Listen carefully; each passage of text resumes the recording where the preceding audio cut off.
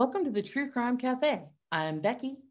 And I'm Angie, and you won't believe the case I have for you today. So, Angie, what do you got this week? I have a truly heartbreaking story. I found it through Facebook. It was a page that was recommended. You know how Facebook likes to recommend pages based on other stuff that you've looked at. And I very quickly went down the rabbit hole and very quickly became obsessed with this case. But it's a case that I've been wanting to do for a while. But it didn't feel like it was quite ready to be presented. That's what I have for you today. You ready? Yeah, let's begin. All righty. So David Scott Elmquist was born on February 24th, 1993. He grew up in rural Minnesota. Once he was old enough, he traveled to North Dakota to work in the oil fields. He got married on March 11th, 2017. So he was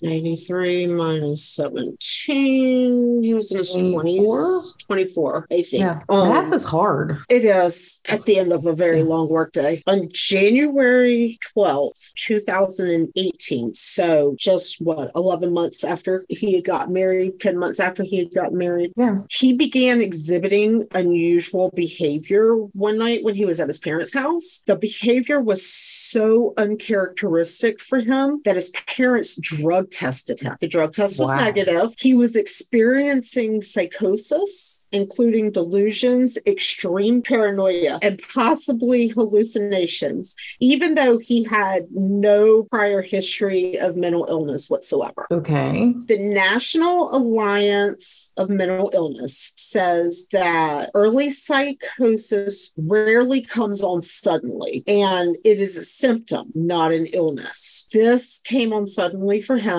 which it rarely does, according to the mental health experts. So there had to have been something going on, you would think. On January 20th, 2018, so 8 days later, David was hospitalized and spent 10 days in the hospital. Okay. He was discharged on January 30th with a treatment plan and mood-stabilizing medication. The discharging doctor stated the patient, meaning David, does not appear to be at imminent risk for self-harm and is appropriate for outpatient level of care. At the time of discharge, David Elmquist was determined to not be a danger to himself or others. So that was a direct quote taken from the doctor that discharged him. Okay. So David and his family had no idea what caused the psychosis, and ultimately David was diagnosed with unspecified schizophrenia, unspecified psychosis not due to a substance or known psychological condition, and uncomplicated cannabis dependence. He smoked pot. Yeah, I mean, I take CBD and it's got well, we call it the good stuff. It's got the stuff in it, you know, but it's for anxiety. It's, you know, medically approved. It doesn't carry the stigma that it did when I was growing up in the 80s. So now it's more widely accepted. So I would think that you said, what, like 2018? So yeah, that shouldn't have been like a big issue. No. So it should be noted that unspecified schizophrenia is used as a diagnosis when symptoms cause significant distress but do not meet the full criteria for any disorders in the schizophrenia spectrum or other psychotic disorders class. So there is a book that literally, like, it lists the mental illness. It lists like the symptoms, the criteria that a patient has to meet in order to say, yes, this person has this mental health issue. Yeah, like and it's a thick book. Yeah, like the equivalent of Grey's Anatomy for a surgeon. Yeah. I don't know. I've never watched Grey's Anatomy. Oh, that's the name of the book. Because it's also I've never read it. So. Yeah, it's like a big medical book. Gotcha. Yeah, I've never read it. I do have a copy of the mental health disorders book from years ago when I was in school. Yeah. But yeah, like it goes into detail. Like this is a symptom and this is the criteria for that symptom. Like, and the symptoms have criteria, not just the overall overall mental health issue. Yeah, because like the Grey's Anatomy books, like more on like parts of the body, and they call it like the Doctor's Bible or something. The show was named after the book, I think. Gotcha. So. That makes sense. I've never read it. I've never watched a TV show though. So David's wife. Okay, and I'm just gonna put this out here out of respect for David's family. I am going to follow how his father does it and not refer to the wife by name. Okay. And that's just strictly out of respect. David's family calls her Miss X, like the letter X. Yeah. So the wife was of little help during this time. There was one episode where David was on his hands and knees and she slapped him in the face while screaming his name. I'm not sure what the purpose of that was. Maybe she thought she was trying to help him snap out of it. I'm not sure. Like if someone's hysterical in the movies, you see them slap them across the face. Get a hold of yourself. But no. So the couple's marriage deteriorated to the point that on February 9th, 2018, so 11 months after they got married, David told his father that the relationship was toxic and made plans to move home the following day. When his mom questioned him, well, what would she think if she knew that this was what you were planning to do? He told his parents that she would go ballistic if she knew what his plans were. So plans were put in place. He went home. 8 hours after he had the conversation with his parents, he was dead. No way. 2 911 calls were made that evening. One by his wife, one by a neighbor, I believe it was. An apartment complex maintenance worker actually was first on scene and found David engulfed in flames. Yeah, the look on your face. Yeah, like I'm married to a firefighter, so I've heard more stories than I ever want to remember about what happens to people, the skin, the medical terms, the gritty descriptions. And like we would have people over when we first got married. We'd have other firefighters over, even after. And the talk always turns to, well, I ran this call. Well, I ran this call. And each one was a little grosser than before in terms of content and detail. Like we're eating spaghetti and talking about brains one time. And, it's just, it affects them. But talking about it is how they get it out. Yeah. And how they cope with it. So when you said that, like he was engulfed in flames, the mental image is something I don't want to remember. I'm sorry. No, you're good. You told me it was going to be heartbreaking. So I did. I have a brand new box of tissues right here. Okay. So the maintenance worker sprayed David with a fire extinguisher, and he also put out a small fire in the kitchen. The police arrived 5 minutes later. However, instead of helping David immediately, they propped open the apartment door, positioned 2 officers on each side of the door, and set up a command center in the apartment directly across from David's, and called for him to come out. This was because of what his wife told police officers. She told them David woke her up covered in crude oil and told her it was time to go. And he pushed her out the door. She said he locked the door so she could not get back in. According to her statement, as she ran down the hall, she looked back and saw a whiff of smoke underneath the door. The police were also told that David had knives in the apartment, leading them to believe he was a threat to them. Okay. Without hearing both sides, I don't want to judge. I've heard both sides. Well, there's a website you can go to that was able to get the recordings of like her interviews. Yeah.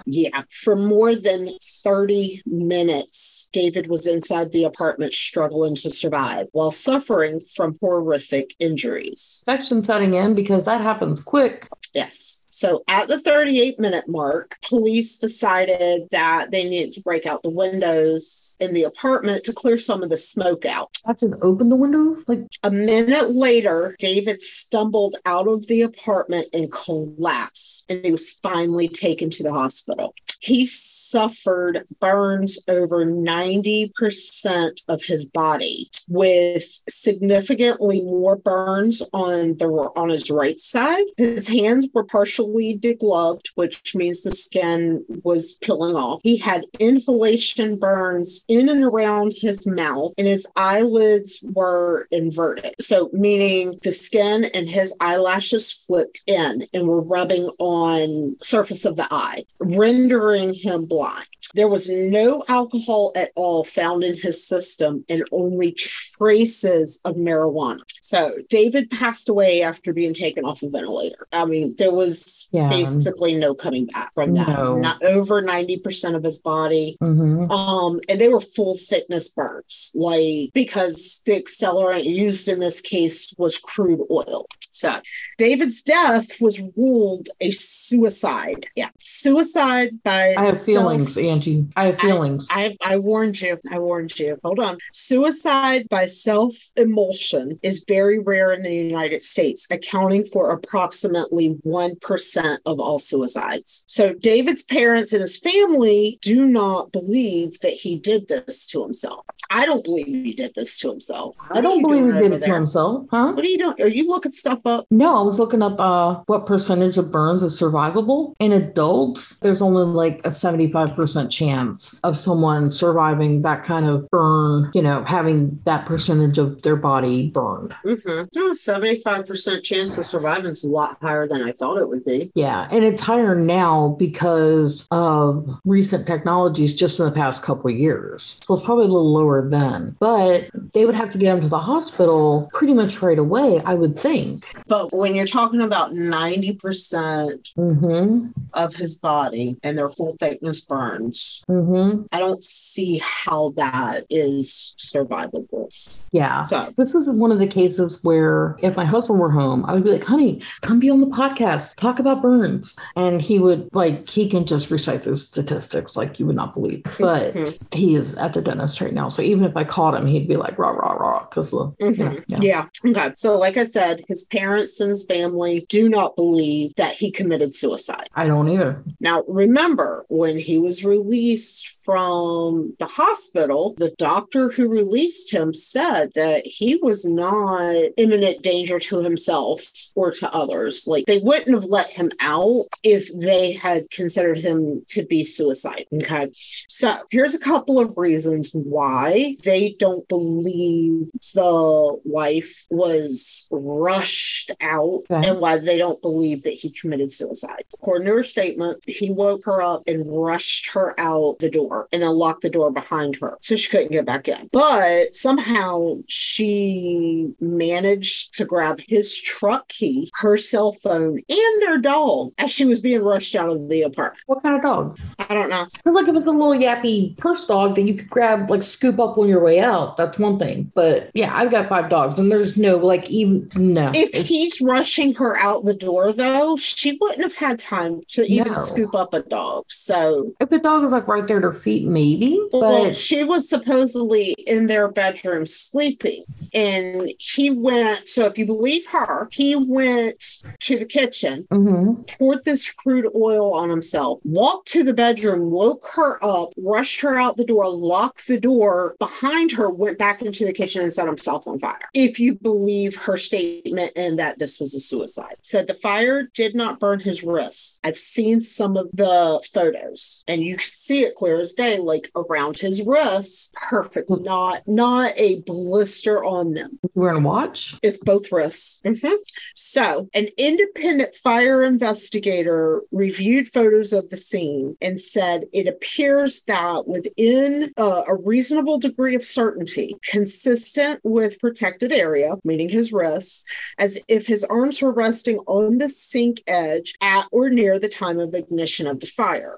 The autopsy report does not mention that the wrists weren't burned, they were considered a protected area scenario. When asked about it, the medical examiner said he must have been wearing gloves. Okay.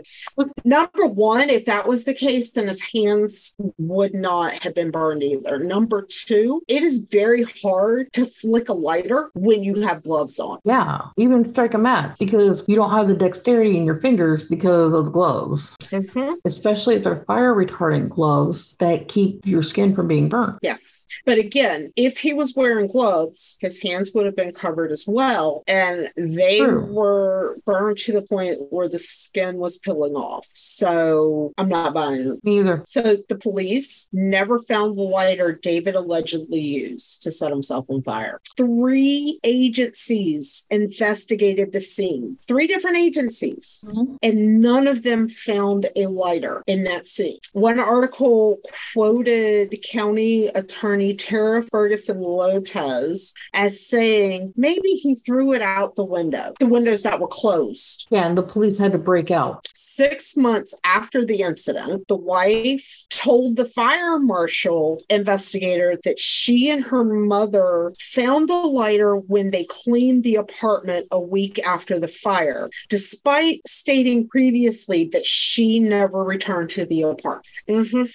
I can see your wheels turning. Yeah, because I got feelings. Oh, wait, you're about to have more. Okay. So the police may have planted evidence. So David's dad believes it was done to cover up the massive delay in David receiving aid. So a knife was found near the chair where David was sitting. However, the knife appeared to be clean. No soot, no oil, no nothing on it. No fire extinguisher stuff?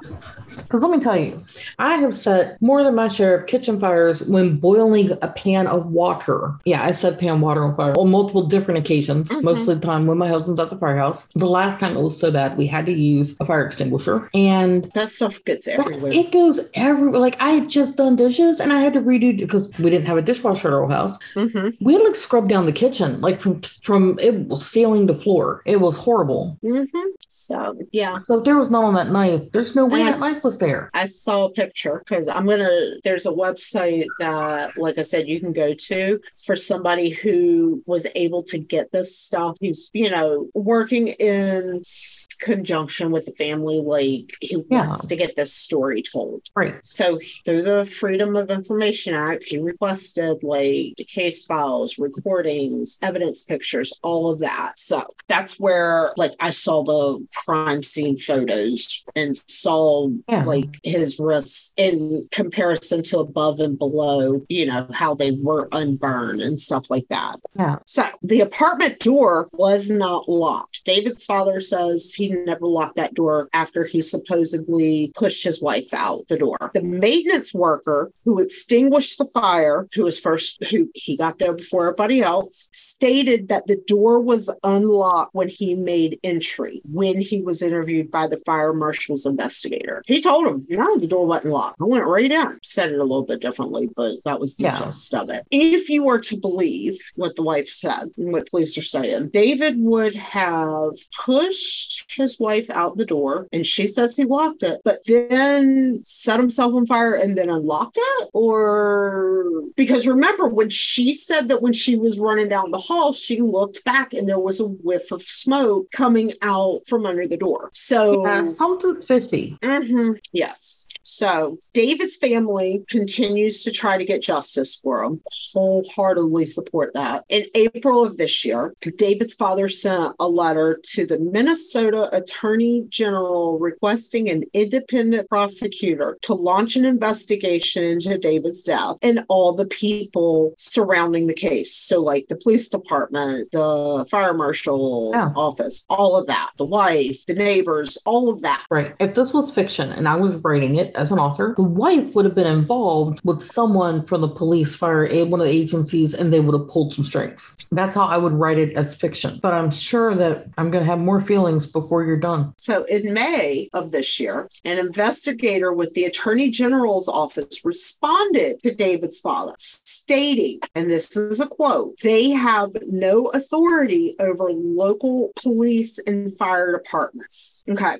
So they're saying, the Attorney General General's office is saying that Minnesota law does not allow them to review cases or open investigations or whatever, that it all falls to the local authorities in those areas. However, I cannot believe, and David's dad absolutely does not believe, that the Attorney General's office, as the highest ranking legal office in the state, cannot work with the governor to get an independent person to review this case. I agree. It's like saying that the local departments are the be-all, end-all for everything. And if that's the case, then what do you need an Attorney General's office for? Right. On the Minnesota Attorney General website, under the public protection section, it says the Minnesota legislature delegated the authority to investigate criminal matters to the county sheriff and in some circumstances the municipal police department. It delegated the authority to prosecute criminal matters to the county attorney. It did not delegate such authority to this office. Mm-hmm. And it says that if crime victims who believe their rights have been violated should contact the Crime Victim Justice Unit.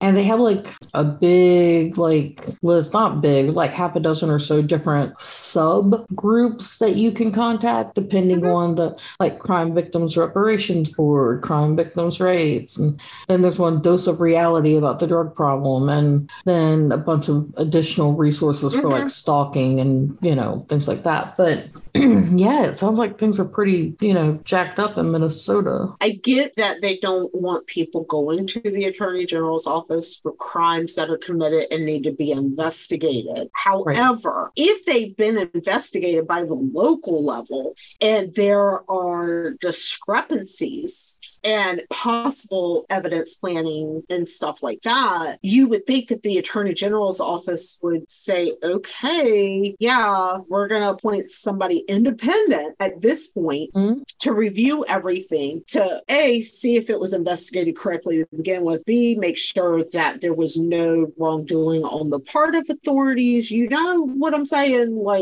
Yeah, it's like a chain of command. At, the local town, the town level, the county level, and then you would go above their heads, until you get to the Attorney General. And it sounds like they've been through all the levels, and now they need the Attorney General's help. And the Attorney General's like, well, you got to go back to this. There is currently a petition at change.org that has over 38,000 signatures requesting that a special prosecutor investigate this case. I signed it. I believe that even if, let's say that David is in the 1% of suicides by self-immolation, that let's say that that's accurate. Okay. And an independent prosecutor or investigator determines that after reviewing everything, then I think his parents would be okay, not necessarily settled with it, but it wouldn't be this big what if in their life. Exactly. So yeah, I don't agree with not even appointing. That makes me wonder, what is the Attorney General's office and the governor scared that this independent person would turn up during the course of the investigation?